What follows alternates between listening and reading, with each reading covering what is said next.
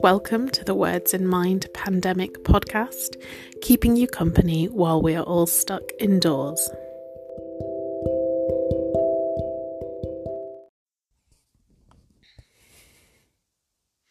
Hi listeners, this is just a quick note to let you know that because this episode is commemorating Trans Day of Remembrance, we will be talking about topics like hate crime, bullying, violence, racism and discrimination, particularly transphobia. I would encourage you to take good care of yourself during this episode, and I hope that by sharing these stories and by facing up to some of these issues, we could make next year a safer, kinder year for everybody involved. On to the episode. So welcome everybody to the Words in Mind Pandemic podcast, and I'm here for a special episode on the Trans Day of Remembrance, which is happening on the 20th of November this year, as it happens each year. I'm here with a lovely group of people who have come to share a little bit about the work that they're doing for the trans community and talk about what Trans Day of Remembrance means to them. And so I am going to hand over. Rebecca, would you like to introduce yourself? Hello, my name is Rebecca McManus. I'm a Trust Equality and Diversity practitioner for Leeds Teaching Hospitals and work in the Equality and Diversity team within that organisation, and here to support the group with all protected characteristics. And as Heather's clearly said, today we are focusing on TDAW, Trans Day of Remembrance. Great, thank you. And Sosha? Right, my name's Shirst Ramathea. I work for the Department for Work and Pensions. I'm West Yorkshire's regional district diversity and inclusion officer, but I'm also national trans ambassador for the DWP. So I work with employers and other government departments doing trans training and developing trans policies and practices. And I live just the other side of Leeds. I live near Haworth. But my links to Leeds are very strong. I work with Leeds Teaching Hospital Trust, Leeds Mental Health Trust, and various Leeds organisations on doing trans training and developing trans policies. Great, thank you. And Melanie? Hi, my name is Melanie Hardwick. I'm a volunteer with the Leeds Gender Service based at the Newsroom Centre. Also a member of Rainbow Alliance, and I help the NHS with its equality and diversity training and talking to people about being trans. Fantastic, thank you. And Reese? Hi, my name's Reese. I am a mental health nurse working for the Leeds and York Partnership Foundation Trust, and also one of the co-founders of the Rainbow Alliance, along with Kate Ward, who also works for the Trust.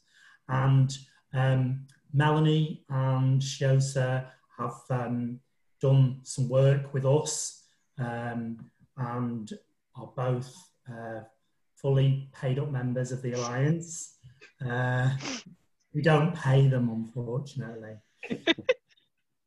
And really, I'm so glad that we're all here to ensure that Trans Day of Remembrance doesn't pass us by, and we do something to ensure that we commemorate and that we talk about some of the issues and reasons that Trans Day of Remembrance is so important.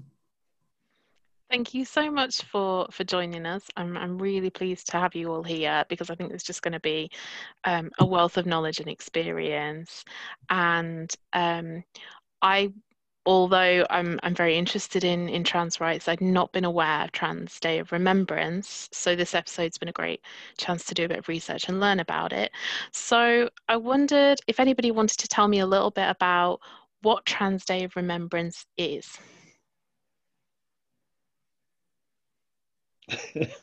Well, you need to direct that. Shall I go first then?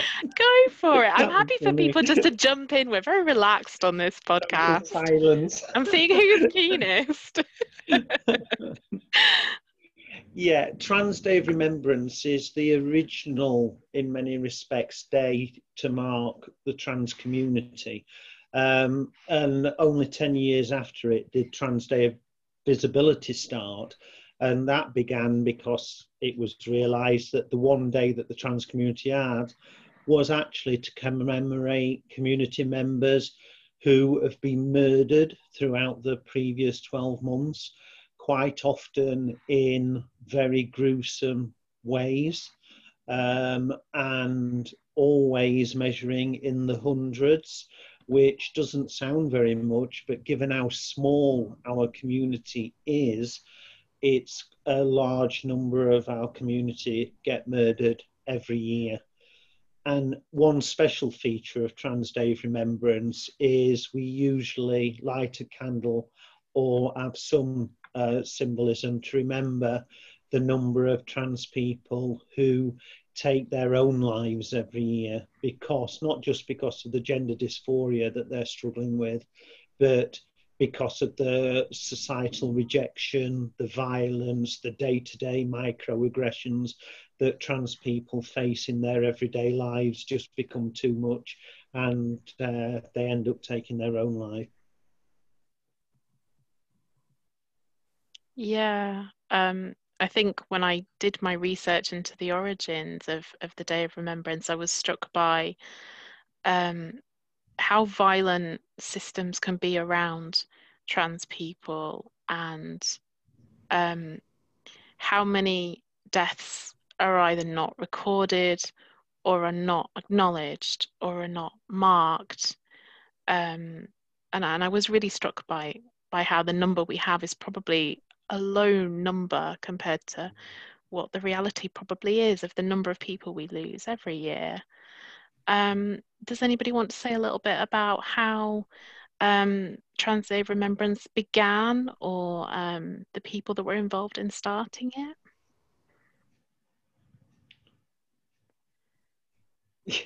I'll go again, shall I? Please do. It was began, I believe, in 1999 as a commemoration for the death of a trans woman, Rita Hester, and begun by one of her friends, a trans activist, who felt that her life and her achievements shouldn't be forgotten. And from that small beginning in Minnesota, I believe it was, I'm willing to stand corrected on that. But that out of that grew Trans Day of Remembrance on November the 20th every year. And over time, it's become a national Day of Remembrance. And I had a look at Rita, the person that Rita was, because I think we were talking about it earlier. I know Melanie acknowledged that sometimes statistics, they don't really cut through. It's easy to hear a number and not think about the person, but I wanted to kind of look at who Rita was. And when I looked into the things that her family and her loved ones said about her, she was this tall, beautiful queen. A friend of hers said she was a little sweetheart. She was a real nice person. She had exotic animals. She kept a boa constrictor and an iguana as a pet. She loved ice skating. She loved to travel to Greece. She went there quite often. She had a really messy, sociable, welcoming home. She was a host. And her nephew, Tawfiq, who she called Ragamuffin, would visit her, and he would say, I remember this beautiful person walking through these doors and coming to get us, and the music would be blasting, and you could hear the music outside most of the time. And she had a friend called Win, and Win said about meeting her, they met in a bar. And Win, I think, was a bar member of staff who had kind of told off and kicked out a few people who were being transphobic towards Rita. And Win had said, you meet your best friend in life, and as soon as you meet them, it's like you've known them your whole life, and you just hang out.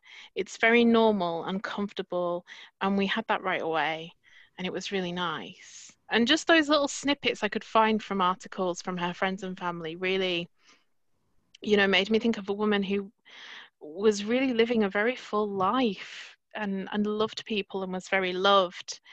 And when I read about the way the police had treated her murder, they had misgendered her as a John Doe, and then the press had misgendered her, and Rita's family had got in touch with the press to correct them, but that misgendering continued.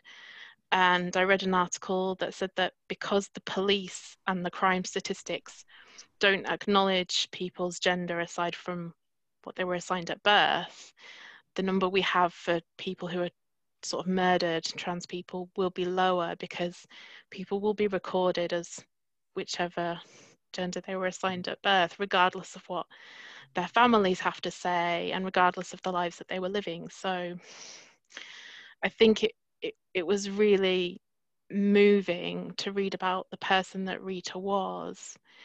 And there will be so many other Ritas out there that this day really marks. So given that I didn't know this day existed a few months ago, it really moved me to kind of learn about it. I think one thing that will resonate with Rita's death was that the fact that nobody's been brought to book for it, nobody's been charged, not a full investigation was done. And I think if you look at some of the statistics that there are nowadays regarding the deaths of people throughout the world, a lot of the cases are unsolved.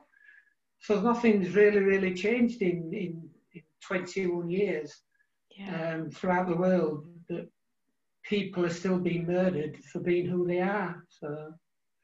And again, it's worth noting that Rita was a person of colour, and I think her murder happened within a year or two of the Matthew Shepard hate crime, and that was a murder. But again, the way that society talks about people of colour who are trans is very different, and the way that they're mourned is very different, which is really unjust. So yeah, so what does Trans Day of Remembrance mean to you as individuals and perhaps to the work that you do? Does anyone want to talk a little bit more about that? I'd like to talk a little bit more about your recounting of Rita, because to me what it speaks of, when I was listening to that, and I know a number of instances obviously like that, is quite often trans people, and trans women in particular, are demonized as some kind of sexual pervert, sexual aggressor. And what that story of Rita's life speaks to is the fact that we're ordinary people with our hopes and our dreams and our loved ones and our families. We're no different to anybody else, except we were born, or certainly at a young age, you might as well say be born as transgendered. Yet because of that fact, we're targets for hate, lies, distortions, discrimination, and unfortunately, in the worst instances, murder. And I think more people need to realise that. Trans people don't have two heads. Yes, we do have our sinners as well as our saints. We're a community like any other community, but just because one trans person commits a crime doesn't mean all trans people commit crimes. And as a community, we're far more likely to be attacked than do any kind of attacking. It's just not prevalent within the trans community. And there's so many lies that lead to the murder of the Esthers of this world that we need to stop the demonization of the trans community. That's quite true. The facts speak for themselves in respect to that, but it's not for the press and everybody. It's not good reading. It's not good reading for people to look at trans people as being the norm or being normal in some respects. It's better that that's that person who raped that girl in prison because they're trans or something like that. And they pick on those sort of, it's glorified headlines that do more damage than anything that they could put about us. They could could write for 364 days a year all good stuff about trans people, but if they write one article demonising us, then that does more damage than anything else they can do. The Trans Day Remembrance means to me that it just makes me pause and think that it's those people who died.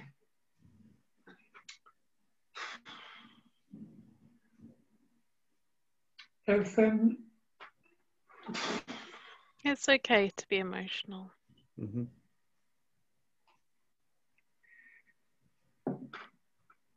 They've died for a cause, if that's the right way to put it, that their life cut short is not going to be missed. It's going to be recognised, and that people like people with equality and diversity backgrounds will remember them, and remember the next ones that are going to come along, because it's going to carry on and on and on until we stand up and fight against the people that are doing this and educate them. And the more education we can do, even if out of one training session, one person takes away a bit of information that they didn't know or understand and changes their perception of trans people, that's another person that can help us to educate somebody else. And I feel that as a trans person, I have a duty to do that, because all these other people can't. Yeah. That's right, Melanie, totally. That those of us that can stand up and will stand up have to stand up. Some people say to me sometimes, well, why don't you make more effort to pass as a cis woman? And I always say to them, if every trans person ever passes, then how can the non-trans community ever get used to being around trans people? Some of us have to stand up, some of us have to be out, and some of us have to be campaigning, but it has to be a choice, because I'm sure Melanie will confirm it's a tough choice, because you do become a target. I mean, I don't know about Melanie's experiences, but I've had stones thrown at me, slate thrown at me, surrounded by gangs of youths, threatened. I've even been stabbed at with a knife once, and it luckily hit a can of pop that was in my back over my shoulder. And people don't realise the level of aggression that trans people face daily. So I fully acknowledge and accept and understand the trans people that do pass, get on with their lives and live a full life, not engaging with the trans community. But for those of us that can and are willing to, I think it's important that Melanie does the sort of work that she does in being out there and letting non-trans people, cis people, get used to being around trans people and realising that we're just human beings trying to get on like everybody else. Yeah, I mean, I've suffered abuse in the past. When I was younger, a lot younger, I've suffered many times, been chased down the streets by gangs and things. Growing up in the 70s, you know, it was the thing that happened. But even recently, I've been called out in a pub. Doesn't embarrass me. It should embarrass the other person more than it embarrasses me. And when you talk quietly to these people and put them into place, then they feel very, very small and humbled that people can actually speak to them in a proper way and not have to resort to violence. But on the other side, it's only 3 years ago that my friend was assaulted in a pub in Harrogate, and they thought it was absolutely funny to pull off a wig and throw it on the floor and laugh at her. But the beauty of that one incident was the love that was shared by other people that stepped forward and showed just how in the minority these people are. And that when people do stand up against harassment and abuse, it can be put to right. And but yeah, it goes on in various forms. Some people get upset that they get stared at for being trans because they don't pass. Mm. But so what if you don't pass? It doesn't make any difference. You're a human being. It doesn't matter whether what you look like, what clothes you wear. It doesn't make any difference. So long as you're kind and considerate to the person next to you and to other people, that's all that matters. So whether somebody passes is irrelevant. It doesn't matter whether you're wearing trousers, a skirt, a smock, a hijab. It doesn't make any difference who you are. It's the person behind. It's what's inside in your heart that really, really matters. And if that comes across and you can get that message out, then I'm sure in time, it may take a lot of time. I don't think it'll happen in my lifetime, but it has moved a long way in the last 5 or 6 years. And I think people are beginning, because it becomes more prominent, and I think people are willing to stand up and put themselves out there and put themselves on that pedestal, that the people of the trans community can come out and can be proud of who they are and not be afraid and stand up to these people. And I would say, listening to that, you know, somebody who's a member of the LGBT community, a gay man, and you know, and I feel that we are a community together, and therefore I need to stand with you. You know, I have to do that because we are a community, and that's what we do. We look out for each other. So that's why I'm here. That's why it massively matters to me as a trans ally. And hearing about some of these stories, you know, is traumatic and difficult. But I'm really glad that we're talking about this and getting it across. So thank you, Melanie and Chiosa, you know, and I totally stand with you. I mean, I totally appreciate that, Reese. But like I always say when I'm giving talks, and people talk about, well, LGBT isn't a sexuality; it's gender identity, which is right.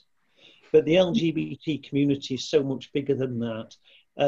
The LGBT community has always stood together. The Stonewall riots, for goodness sake, were started by 2 trans women of colour.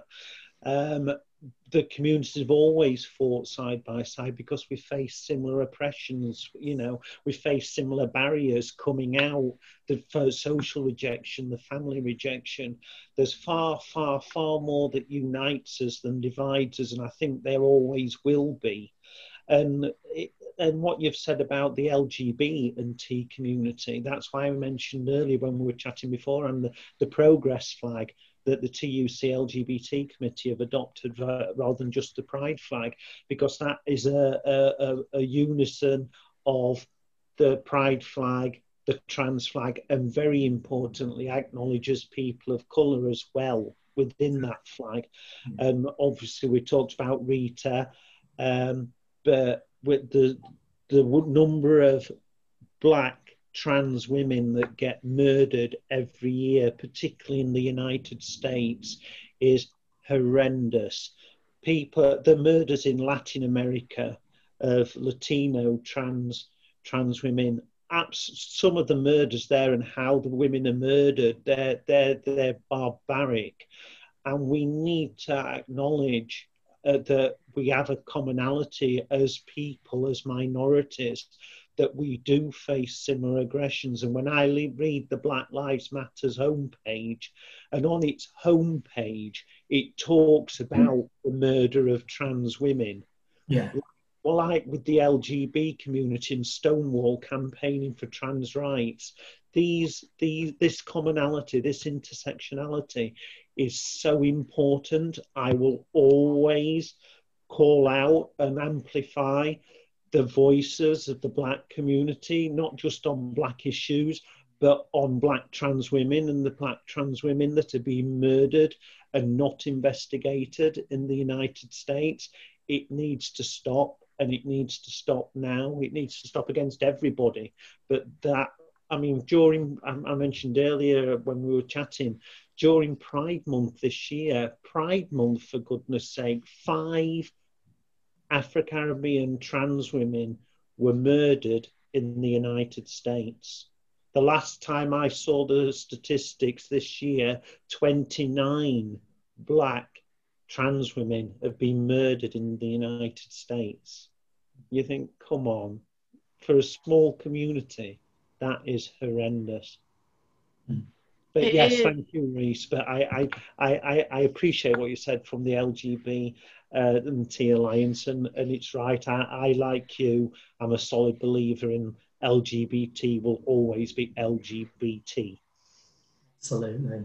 And I would hope that as a kind of privileged community of cisgendered people, that we start to really become outspoken allies, because I think, and I feel really honoured to hear your experiences and that you've been vulnerable enough to want to share them and trust that they'll be heard. But to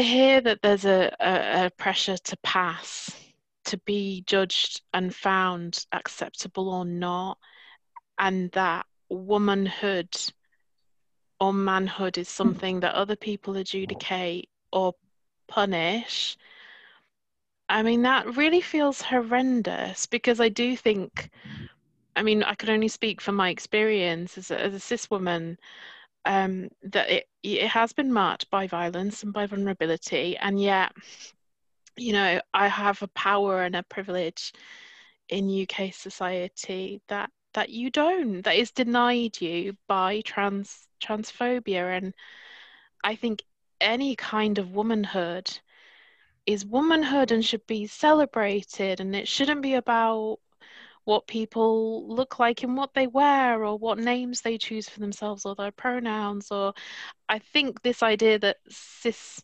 womanhood needs gatekeepers and that you need to pass, that sounds so destructive and painful, and it's not how I would experience womanhood or how I would judge other women, trans women or not. So I think we, and I'm speaking for me, and I suppose women in my position, we have a lot of work to do. Because it shouldn't just be LGB, should it? It shouldn't just be the minorities sticking up for each other or the people that we push out having to band together. It should be everybody. Yeah, I want to add into that, Heather, because as a white heterosexual cis member of the community, it's about us not standing by and feeling sorry for communities. It's about us taking responsibility and actually taking action and using that privilege in a positive way. And just reflecting on what you've said, Melanie and Sarah, is Trans Day of Remembrance. Not only is it commemorating those people that have been taken from us, but also about exactly what you said. It's about acknowledging what's happening here and now and the violence that people are facing on a day-to-day basis, and what can we do to action that and to prevent it from happening and continuing. We want a positive outlook for the whole community. And in terms of looking from healthcare, because healthcare is where I work, is making sure that those experiences within the hospital or any kind of healthcare service are positive experiences, both how people are treated, but also on the healthcare side of things as well, and make sure people are getting exactly what they need, and not just as a patient, but also as a member of staff. So making sure we're providing the right environment for our trans staff or trans visitors. Everyone is equally important. And I think like what you've demonstrated is microaggressions are there on a day-to-day basis. And we need to be making people aware of the impact that's having. So to listen to your stories, it makes it real. It's not just a headline story in a paper. This is real people's lives and the impact it's having. it's so important that that comes across, because people need to see what these actions are doing to people. And especially hearing the emotions come out, it does make me feel really emotive, and it makes me even more want to support this cause and make sure people know that we're there to support. So yeah, again, reiterating what both Heather and Lisa said, I think it's really powerful that we're doing this podcast, and in particular Melanie and Siosha, hearing your side, hearing your stories and what you've had to face in the past and what you have to face now. People need to hear it. It's got to be out there and it's got to be heard.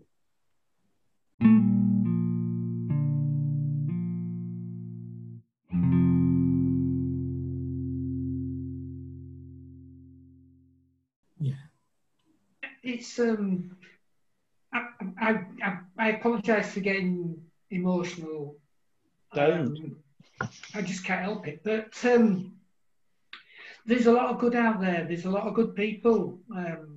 When I transitioned, I told my boss, and the first words he said to me when I showed him my deed poll, I'd changed my name. His first comment to me was, "How can I help?" Now, I mean, these things, when you're first coming out and you're trying to pass, if that's the right word, or you're trying to fit into society, or you want to be who you want to be, for those sort of words to come out of your boss's mouth and back you up and support you 100%, that goes a long, long way, and it helps people like myself, and it's helped me personally to overcome some of the prejudices that have made me a stronger person. That I can go out there along with people like Siosha and spread the word and educate people and stand up for the people that can't stand up for themselves, that are frightened to come out of the house, have to look around the curtains to see if there's anybody in the street before they come out dressed, are frightened to go in a pub or frightened to go out and socialise with other people. It needs people like us and the LGBT community out there with us. I've started again. Right. To show support, and not only show support for trans, but trans people, to show support for LGBT people as well. Because not only are trans people being subjected to violence and hatred and abuse, but so are LGBT people as well. And it's not right that people get abused for living their lives, for being who they are. And that's the same as well for people of colour. It is. Yeah. And while the trans community is small, the LGBT black community is small. Well, the trans black community is small as well. So it makes it even, the figures are even worse when you look at it in that respect. And I'm guessing the barriers to healthcare as well. I mean, I remember going to visit a South Asian women's support group, and we took a translator, and the mental health services were like, "Why are these women not engaging?" And I'm like, well, what they shared with me very generously was that they had exactly the same health challenges that they wanted to deal with, but there was no transport, there was no interpreter, there was no single sex group provision. So that's why they weren't engaging. They had fantastically good reasons. We weren't making it safe for them. And we just hadn't thought about it because we thought, well, as white Western people, you could just come to our setup because we've set up for us. We've not set up for you. We've not welcomed you. And I think that must be, if people don't feel safe to access healthcare, that must make life so much more unsafe from a physical point of view. And as a member of the health community, yeah, as a mental health nurse, that's massively important. And one of the reasons that we set up the Rainbow Alliance in our trust was to say to LGBT and trans people, you are welcome. It's not just, oh, you're accepted, or, it's you are welcome, and please come and change things together. That's, the work that we've done, Melanie and Siosha, and also reaching across to LTHT as well, Rebecca. You know, it's, for me, it's so important, because that's about us standing up and changing things together. Just to pick up on something that kind of melds what Beast and Melanie have said, the about allies and the importance of allies. I mean, I'm in a very privileged position for a number of reasons, but one of them is the job I do. I mentioned earlier that I'm National Diversity Ambassador for the DWP. I work with employers, large and small, from housing associations through to Great Western Railways on the development of their trans policy. And I know that there's a whole host of organisations, of local government, things like NHS trusts, that are really wanting to be proactive on trans inclusivity, that there are very, very, very good allies out there. The problem that we have, and where I see a lot of the source of the transphobia coming from, that's, I mean, the UK at the moment is horrendous for transphobia.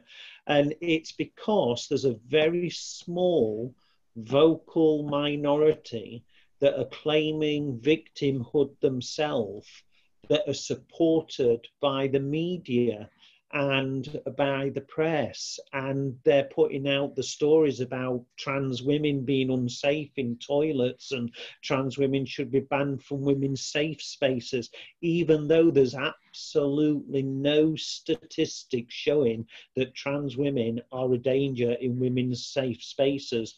None. And there's plenty of stats to show that trans women are more likely to be attacked, for example, in women's toilets, for being there. But what that does, what that whole campaign does, is it makes being a trans woman in public, in society, virtually impossible. Just to give you one example, I like going to rock nightclubs. If I go to a nightclub with my friends, there's alcohol around, you need to use the toilet. What do? Do I go to the ladies' toilet and risk being assaulted in the ladies' toilet by somebody who thinks I shouldn't be there? Do I go to the gents? Absolutely not. I mean, that is very dangerous.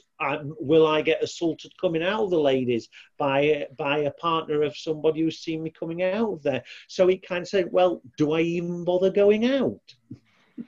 And one of the not very often mentioned things about the trans community and trans women in particular is a lot of us have incontinence problems, weak bladders, and it's nothing to do with the surgery or anything like that. It's the fact that we hold ourselves and won't go to the toilet in public because we're scared. Bottom line, we're scared. And that's in the UK. And all these lies about us and how dangerous we are and sexual perverts. I mean, to go take it back to Tidor, this year, a woman in Puerto Rico went into a McDonald's. She used the toilet. A woman in there accused her of using a mirror to look over the stall into the next toilet. The police were called. No mirror was found, and in the end the woman admitted it actually hadn't happened, so the trans woman was released. Some young men who saw that incident followed that young trans woman out of the toilets, tracked her across the town, and then videoed as they beat her up and laughingly shot her 10 times, murdering her. And there's been no arrests. And then these people in the UK say, we're not actually advocating violence against trans people. Yes, you are. You're coming out with the ideology that leads those street thugs to murder that Puerto Rican woman just for using a toilet. And it dehumanises people. When you dehumanize someone, it's easier to harm them because you've removed your empathy with them. I mean, I think I've been really disheartened to see that kind of campaigning against trans rights and the Gender Recognition Act. You know, that was a terrible disappointment.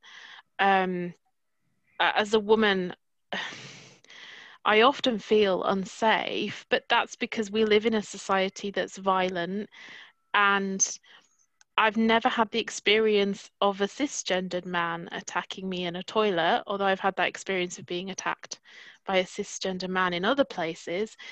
I kind of don't really believe a cisgender man would need to impersonate a woman and enter a toilet in order to commit violence. And I feel like focusing on that scenario, it kind of doesn't address what we're talking about, which is systemic violence against vulnerable people, whether that's because of who someone assumes you are, or whether that's just because they have the opportunity, or because rates of conviction for violent assault and rape are so low in the UK, regardless of the gender of the victim. So I've been really angered and disheartened to see that kind of campaigning, not just because it dehumanizes you, but also because I don't think it does justice to cis women either, really. I just think it's massively unhelpful. Do you know, I'm really pleased you brought that up, because no one in the trans community is denying the misogyny and violence against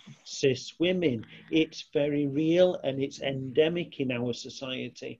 And it's ironic that one of the iconic photographs of Sylvia Rivera and Martha P. Johnson, the two black women I mentioned earlier in the Stonewall riots, shows the two of them under an umbrella, but it's often cut.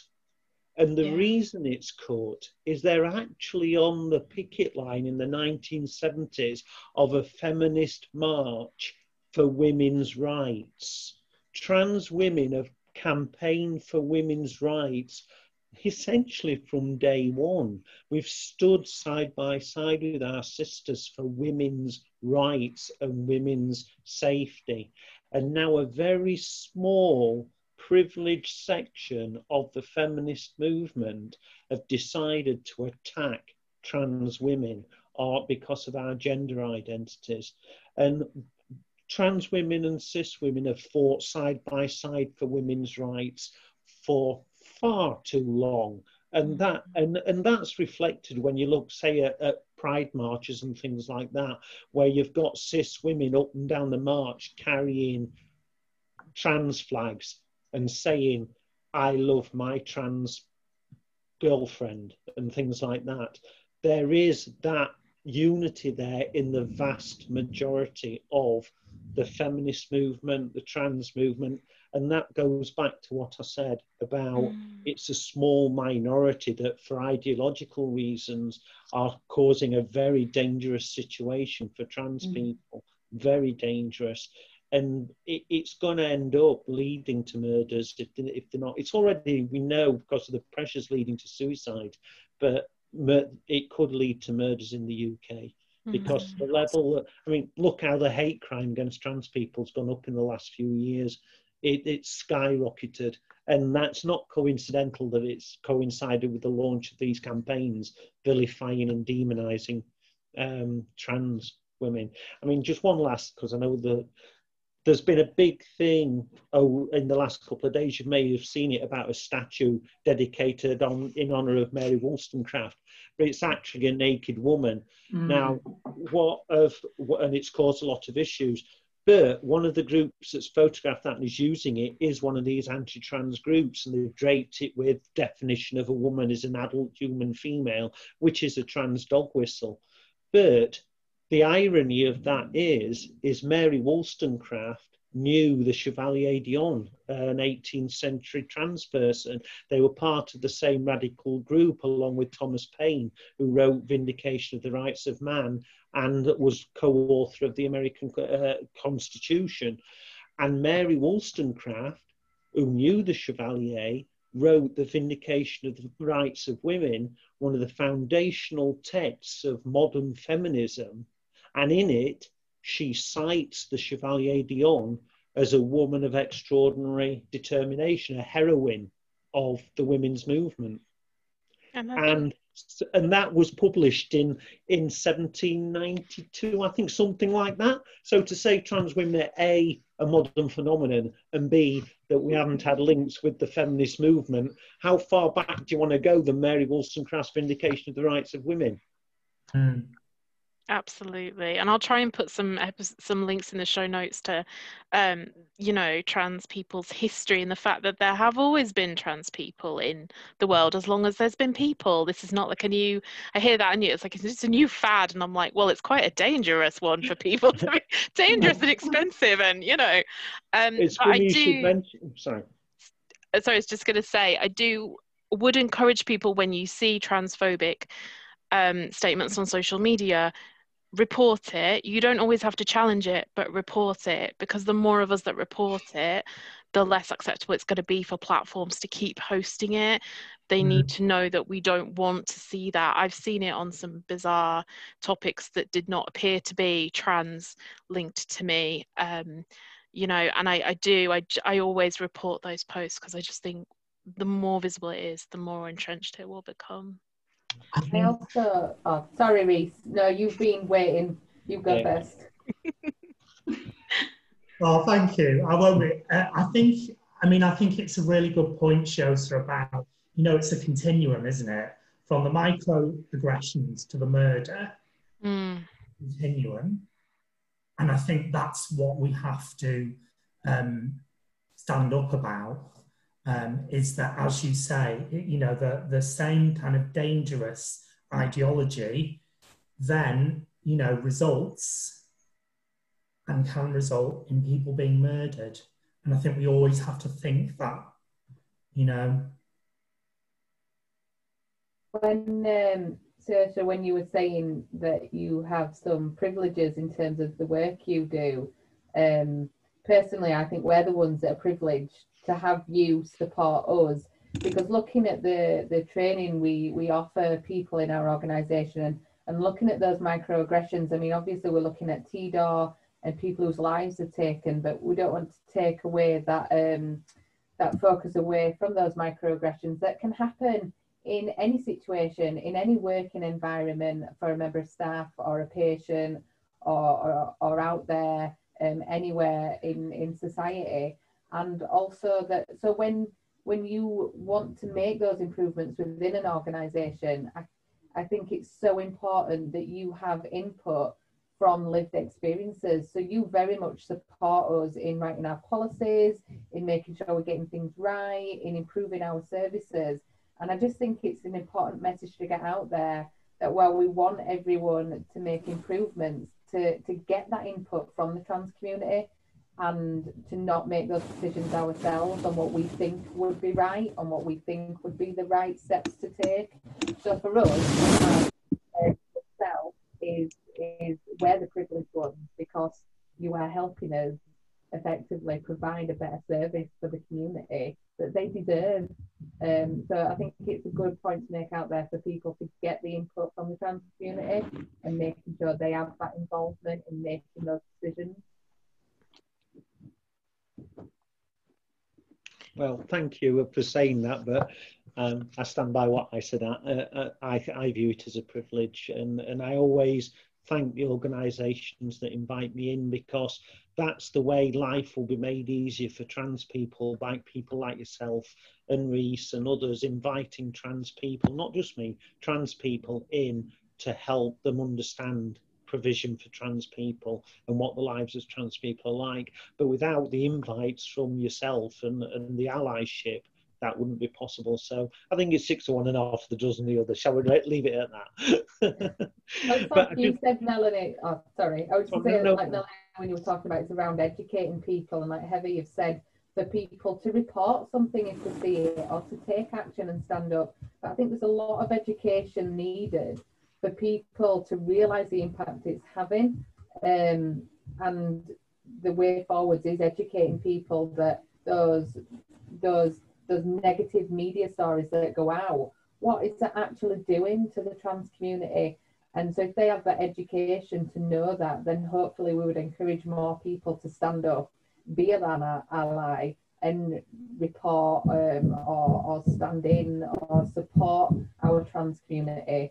I think, you know, a lot of education is needed, even for those who want to make a difference from the word go. We still lack knowledge in so many areas that we've just got to build on that and not lose sight of the fact that there's so much to learn. And I've learned so much already in the years I've been doing this job, that I wouldn't say for any reason there's so much more that I need to learn and want to learn. I just wanted to emphasize how good the education is, and how we need to make people realize, even if they're not causing the abuse, can they help be the person to prevent it? Yeah, I think it's important. There's a triangle of risk of sorts that says that for every minor incident, there's a serious incident or a more serious, and then you get to the top, you get to murder. And it's a proven fact that these triangles of risk so actually are accurate in some respects. So stopping a transgression at an early stage where it's a small piece of verbal abuse may not sound like a lot, but really what happens is, because they then become educated, they don't go on to the next step and the next step, and then they think it's all right. So, oh, well, okay, so I've been abusive, but then I'll be shouting and be abusive, and then what I'll do is I'll punch that person in the face, and then next thing is I'll kick them, or I'll stab them, and the next thing is they're murdered. So getting it started to stop people really early is very, very important. And the work that Shorter does, and the Rainbow Alliance and yourself and everybody else that spends time with trans people, understanding what it's like to be trans, what fears they have, is a massive, massive impact on people understanding of the fears and that people have. Because let's be right about it, I mean, I still get fears and frightened occasionally walking out. And on the second aspect of being female now is I have that. I never understood it before as a female, what it was like to have that fear of going out. But that's an added impact for me, being trans and female. I now fear it twice in some respects. So I have to be very, very careful about where I go. Not where I go, but when I go somewhere, I'm looking for the person, or I might be scanning the room thinking, who's going to be a problem? And that, I mean, what a society we live in when you're a trans person, you've got to do with that. It's frightening, really. Where will it end? When will it end? And I guess it robs you of your peace. I mean, I looked at the stats that came out so these came out from YouGov and from Stonewall in the UK. So these are looking at people in the UK. So at least 2 in 5 people had experienced an incident because they were LGBT, such as verbal harassment or physical violence in the last 12 months. However, more than 9 in 10 of the most serious incidents went unreported because respondents said it happens all the time. Mm-hmm. I was thinking about Rita and reading that 41% of trans people and 31% of non-binary people have experienced a hate crime or an incident. And again, when I looked at hate crimes, a hate crime is very clearly defined. It's either a hate crime or it isn't. Like that's not a nebulous term there. And that was because of their gender identity in the last 12 months. And the thing that just made me feel really sad was the statistic, and it wasn't about murder, but it said that more than 2/3 of LGBT respondents said they'd avoided holding hands with a same-sex partner for fear of a negative reaction from others. And I thought about Rita and how full of love she was and how many people she had in her life who she loved and loved her. And she went out to the clubs and she had a good time. And I can't imagine what that's like, to be living that life, but to hold it back because you're afraid. Like, what an impact and a weight that must be to live with. And I just think, like, that needs to change in society. And I do think that cis people, we really need to get a grip on it with you and also for you, because to a great degree, a lot of us are the problem. So I wondered if perhaps we could end on something, either something someone did that made a really positive difference in your life. And I know, Melanie, I'm really glad you shared about your boss, or something that you're hopeful for, because one of the things that I learned about Rita was that she was full of hope, particularly for her nephews and the younger members of her family. She really believed the future could be better for them. So I wondered if there's either something that you hope for, or something someone did that really was a gesture of being an ally, of being a friend, something that stands out to you. Well, obviously, my boss, his reaction sort of like gave me the start to do what I want to do. So it wasn't inspiring. It was helpful in certain respects, and I don't feel inspired by celebrities of any sort, really, because I feel that celebrities are in a position where they're privileged in that the press and society looks on them, like for instance in the arts and things. A lot of people are gay in the arts, and it's accepted, and in theatre, and there's a lot of gay people, and so I don't feel any inspiration from them. I get my inspiration from other trans people, working class trans people who day in, day out have to put up with abuse and still go about their business as trans people. And I think they're very inspirational, and they're the ones that that I look up to, and helps me to help the ones that can't stand up for themselves. So they're the people for me, and the other people that are really helpful and inspiring and have given me a lot of strength is the NHS. Their willingness to try and understand that the LGBT community is normal, is, if that's the right word, is a part of human life that should be accepted, and not just that trans people have their rights, but staff have their rights as well. And so they've been a massive inspiration for me, because it's opened my eyes a lot. So they're the two big areas where I find my inspiration from. It's just the ordinary person in the street who's trans, and the NHS. Thank you, Melanie.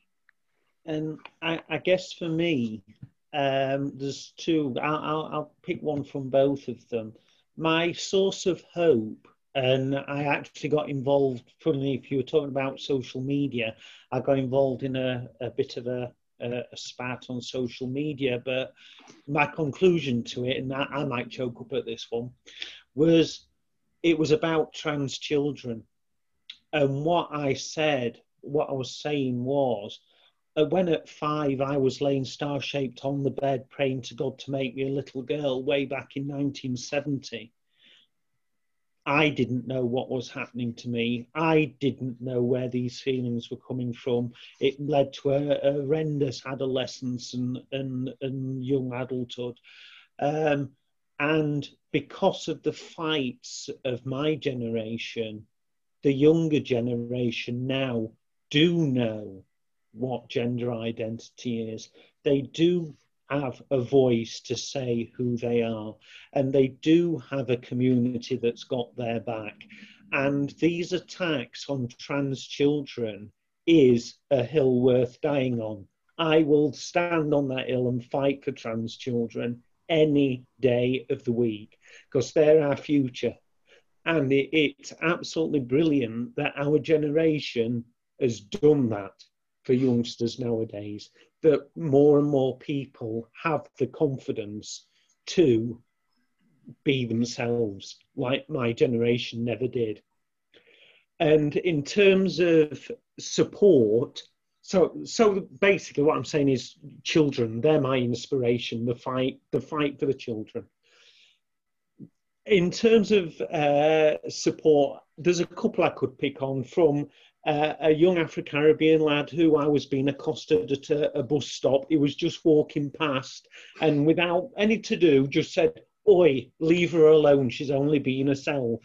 And that little microcosm of that total stranger putting themselves in danger to stop me being bullied speaks volumes for human nature and what being human is all about.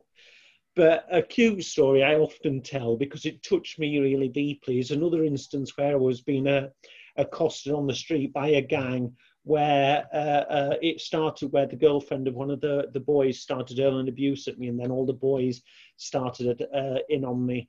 And there would have been about half a dozen of them, aged 15, 16, so they were only youngsters really.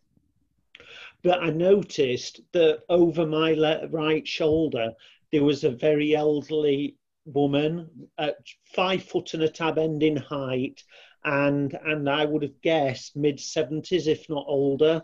And she was there and she was listening to it as if the aggression was ramping up. And I'm very conscious of her proximity.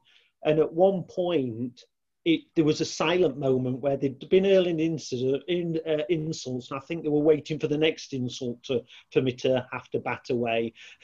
And she just stepped forward to the ringleader, wagged her finger under his nose, and said, "What are you, more jealous because she's better looking than your girlfriend?" And it just went boom. And that just diffused the whole situation. And she walked off, I walked off, and everybody lived to another day. But her intervention was just so stylish.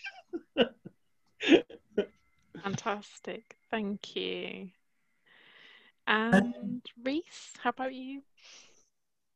I think what's really given me hope is that we're regrouping again. Because COVID, I said this before and I really felt this, COVID scattered us. COVID scattered us as a community. You know, Pride hasn't happened. I know there have been some online prides, which is great, but, you know, we haven't been together. Various things. And that impacted my mental health, to be honest. And I'm just really glad that we're regrouping, and this is part of that, I feel. So that gives me massive hope that we can adjust, we can adapt, and we can come together. Lovely, thank you. And Rebecca? For me, the hope is, and what's inspiring is, and I know I've already said it, but I'm going to say it again, people like Melanie and Saoirse, you shared so much what you've gone through, yet you're still willing to get up and fight that corner. And, you know, you're the people that are supporting us to make changes. Because I can only imagine, because obviously I don't know, I can only imagine that it could be quite easy to go through and have those negative experiences and just kind of the impact it could have on some individuals in terms of thinking, do you know what, I'm not facing that world, and I'm not going to stand up and do it, because the impact it can have on someone's mental health and physical health in itself is so much to deal with. So to have people like yourselves stand and fight that corner, despite what you're facing, you're helping us face our challenges.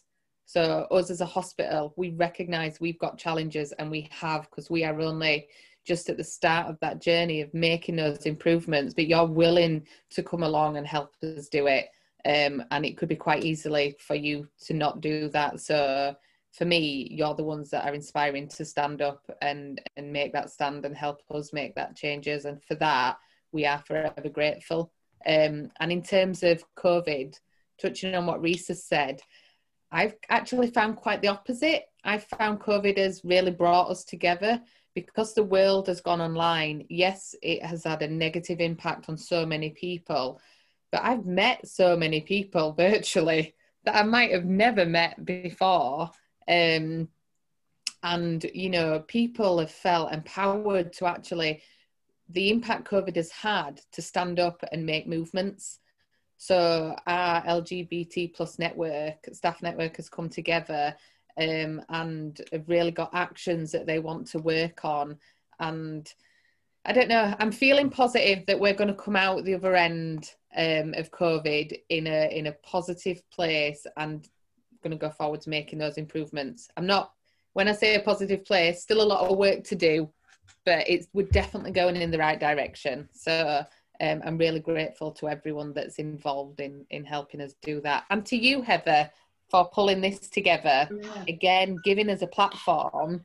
That's the kind of thing people need, is a platform to share those experiences. Without you, people wouldn't hear those stories. And as we've said, that's what makes it so powerful. Thank you. I think that's what's inspired me, is how many people are out there doing really hard work to change things. And I think, you know, listening to you both share what your experiences have been and what your hopes are for the future, I'm reminded how much you're actually, to do this work, you're giving of yourselves. You have to really show up and really give quite a lot of vulnerability, as well as the knowledge and the hard-won experience that you've got.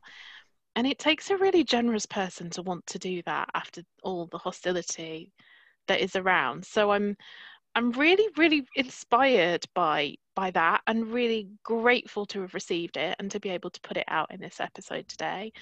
And I think if this is modern womanhood, then I am completely inspired by it. I think it's beautiful. I think it's inspiring. I think it's very powerful indeed. And yeah, as a sister, I'm so glad that you've shared what you want to share about today. And I hope that Trans Day of Remembrance is a day of remembrance and grief and tears for us, but also hope for the future, and that things could be better for the children and their children. So thank you everybody for being involved. And I'll try and put some links in the show notes, because I mean, people have shared loads of really great resources and things to look at. Thank you so much. Yeah, go for it. Before you go, Shota, there's a website that publishes the number of people that have. Yeah, there is. Yeah. Can you pass that on to Heather? Yeah, if Heather's not got the link, yes, by all means. Yeah, the TDAW, the list of names of those that have died this year. Yeah, that's right. It's published, isn't it, by an organisation? Yeah. Yes, that's right. Yes, I can. If Rebecca hasn't got it, yes, I can do that. I'll include that information. And I'll include some information from Stonewall, so I think they have some, and then the other organisations you can think of that have got good information that need to go out.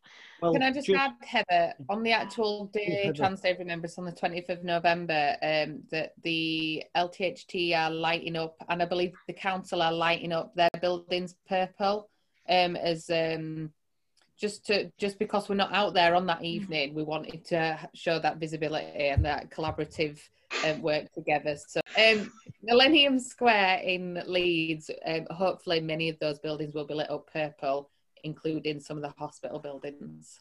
Yeah. Fantastic. That would be a lovely symbol, and perhaps a way for people to share on social media and start a conversation if you've not had one about Trans Day of Remembrance. This is my first day celebrating it and knowing it, so what a great way to start a conversation.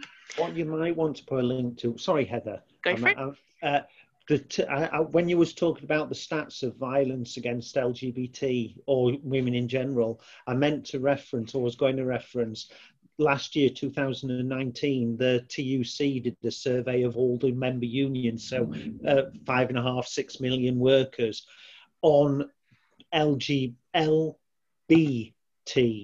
issues, which showed that 32% of trans women in the previous 12 months had suffered sexual assault within the workplace, and 22% had suffered serious sexual assault or rape within the workplace. So a fifth of trans women that reported back. But it's got some really useful stats about sexual aggression against LB anti-women. I'll include that. We'll get all that information there, and if people want to learn more. And thank you so much for coming along and sharing everything with me. It's been an absolute pleasure. So thank you, everybody.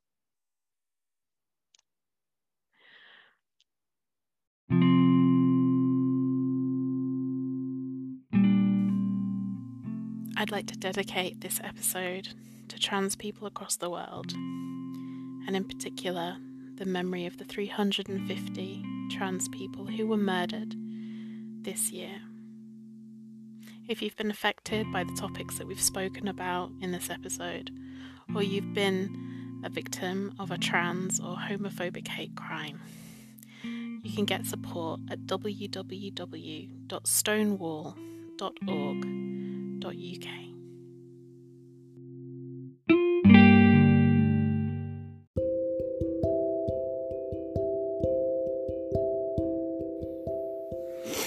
Thank you for tuning in for Words in Mind Kirklees Pandemic Podcast Update. If you would like to get in touch with us, you can check out our Facebook page, and we are at Kirklees Words in Mind Bibliotherapy. Thanks a lot.